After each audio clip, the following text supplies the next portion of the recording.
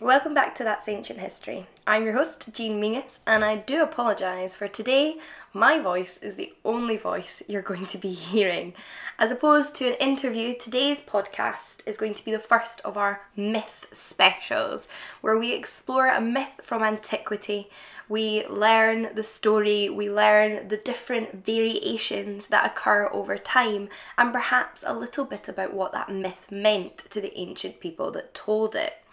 But as you may have already guessed from the title of this episode, on this occasion we will be talking all about the myth of Procne and Philomela.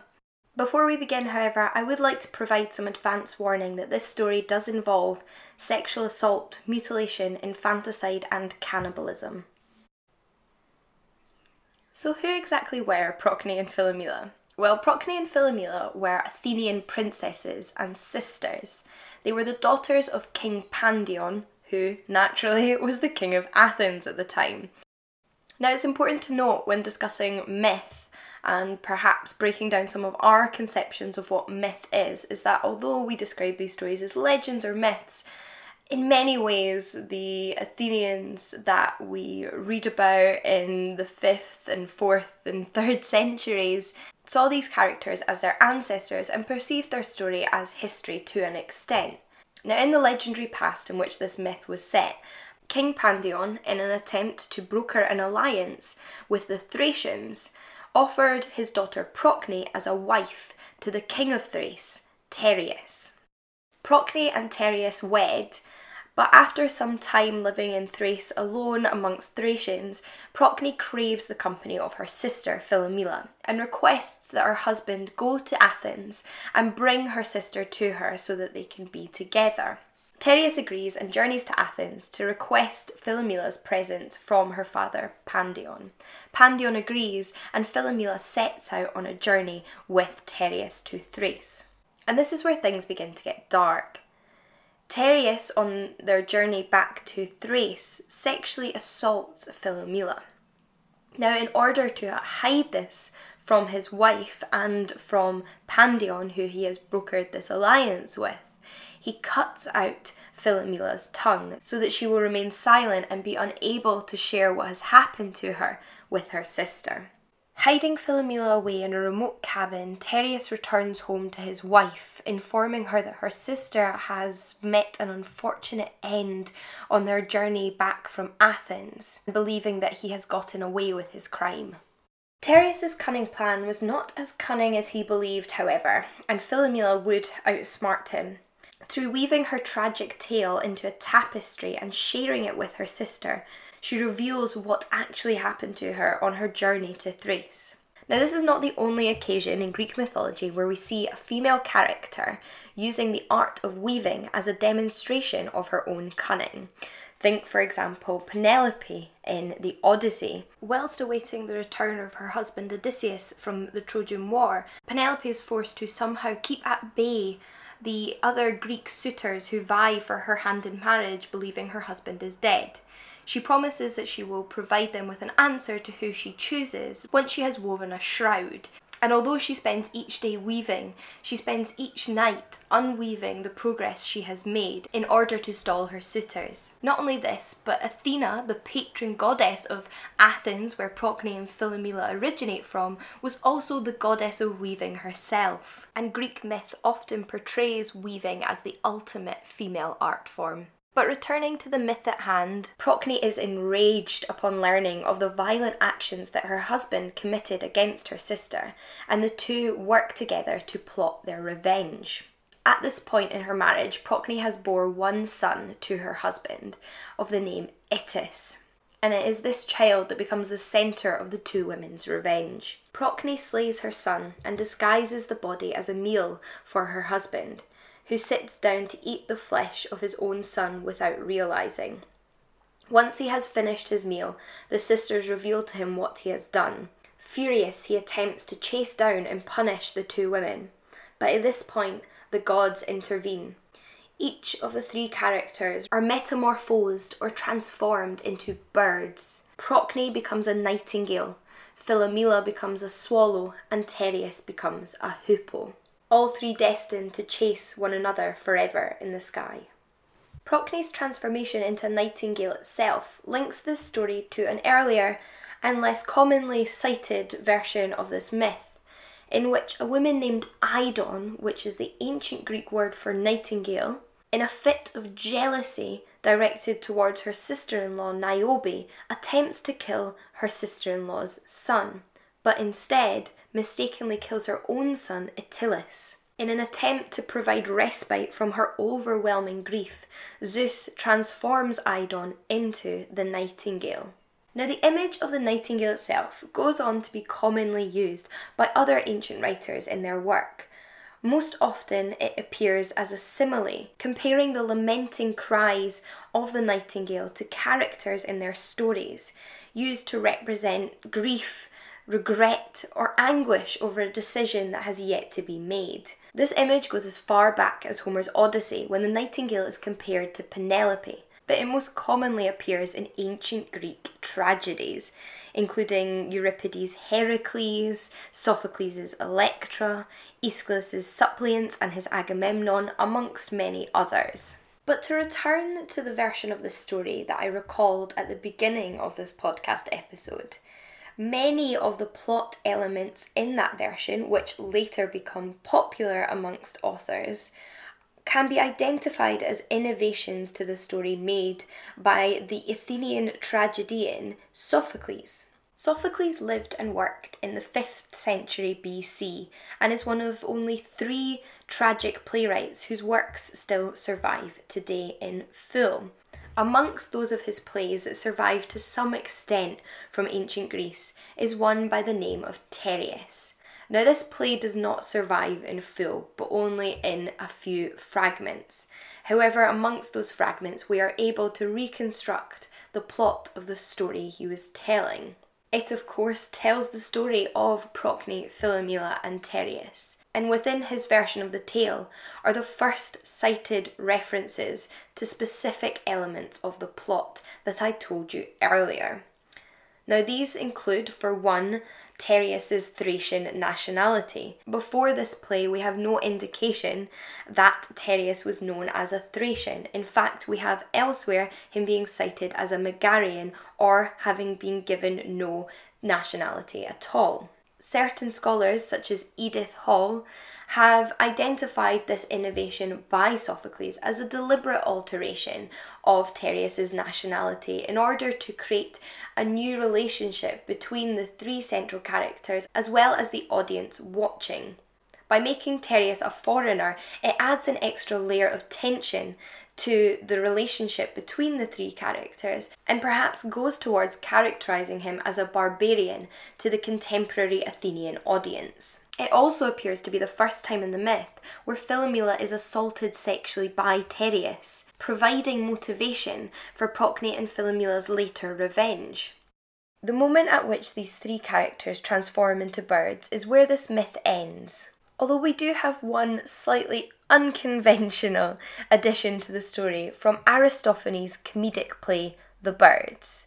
This play was originally performed in 414 BC, and it follows 2 Athenian men who are sick of Athens, its democracy and obsession with the law, and seek out a new home, stumbling across the kingdom of the birds. This is, of course, fiction, and ordinary Athenian citizens come in contact with the fantastical world in which birds rule, and their king is in fact a hoopoe, inspired by the character of Tereus. His wife too is the nightingale Procne, and we see a strange addition to this myth in which they lead a happily married life post the events of their story, in which their wedded union is seemingly untainted by the previous sexual assault, mutilation, infanticide and cannibalism that takes place in the story we've discussed. This is a comedic play and a creation of Aristophanes' imagination. It's not a reflection of any tradition within the myth in Greek or later Roman society that portrays this as the next step in Procne, Philomela and Tereus' story, but instead it's intended to parody or satirise Sophocles' play Tereus.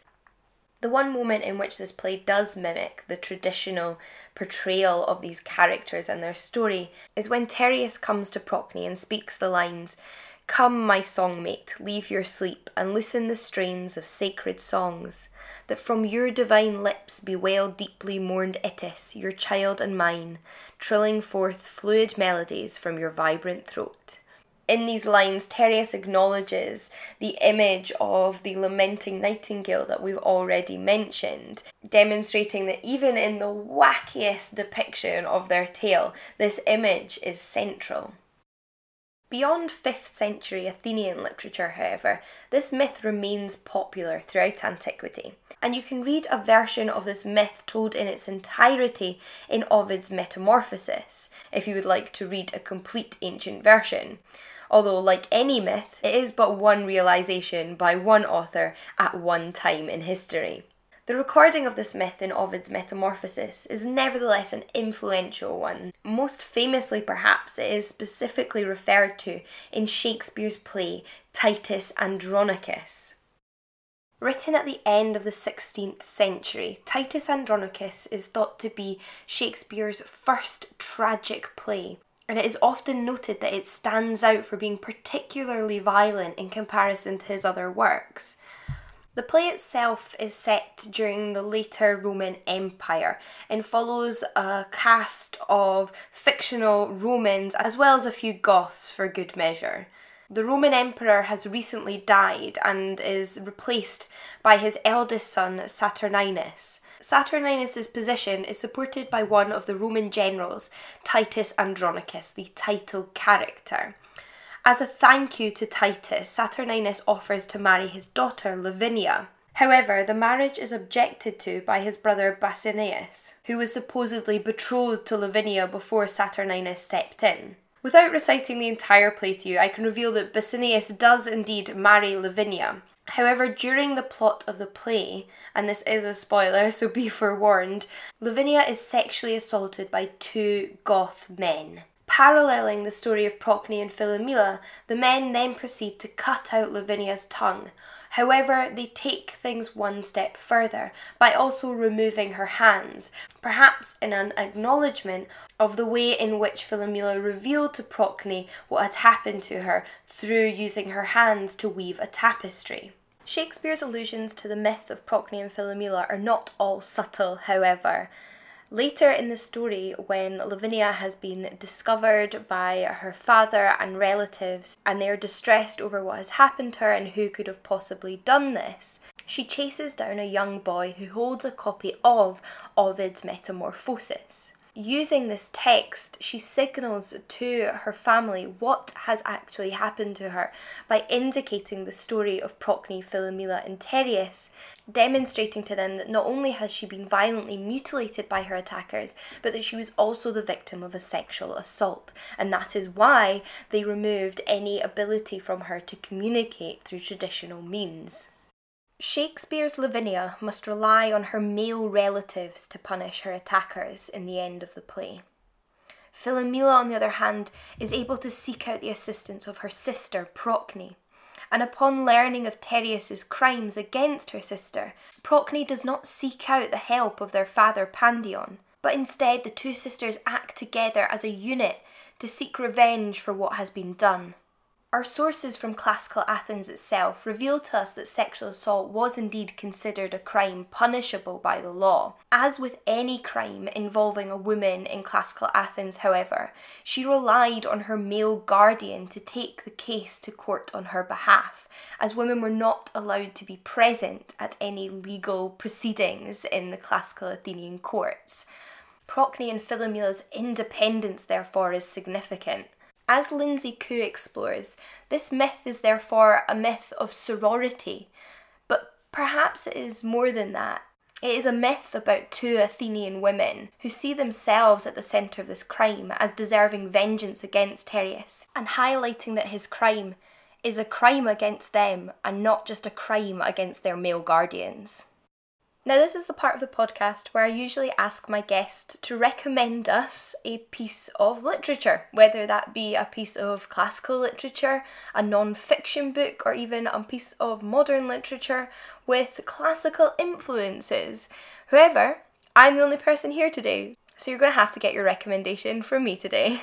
Now, I was a little bit torn, as this is my first opportunity really to recommend you a book at the end of a podcast, whether to go for an absolute favourite or something that seemed relevant to the topic of today's podcast. And I decided to go for relevant because this is a question I get a lot from people on YouTube and online that are interested in antiquity and mythology, which is where can they read ancient myths?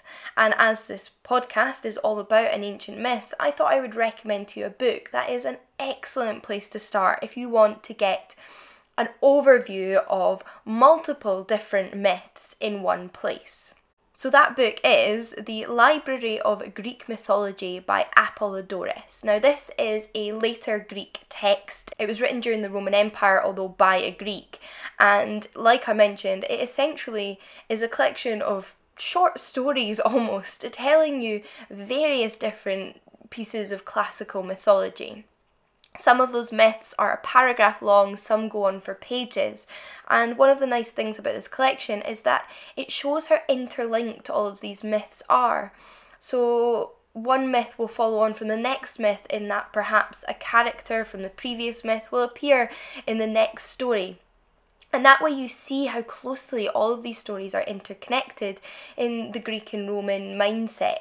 The characters are often all related, they come across each other on their adventures, they encounter the same magical creatures, and the gods are constantly popping up in different people's lives.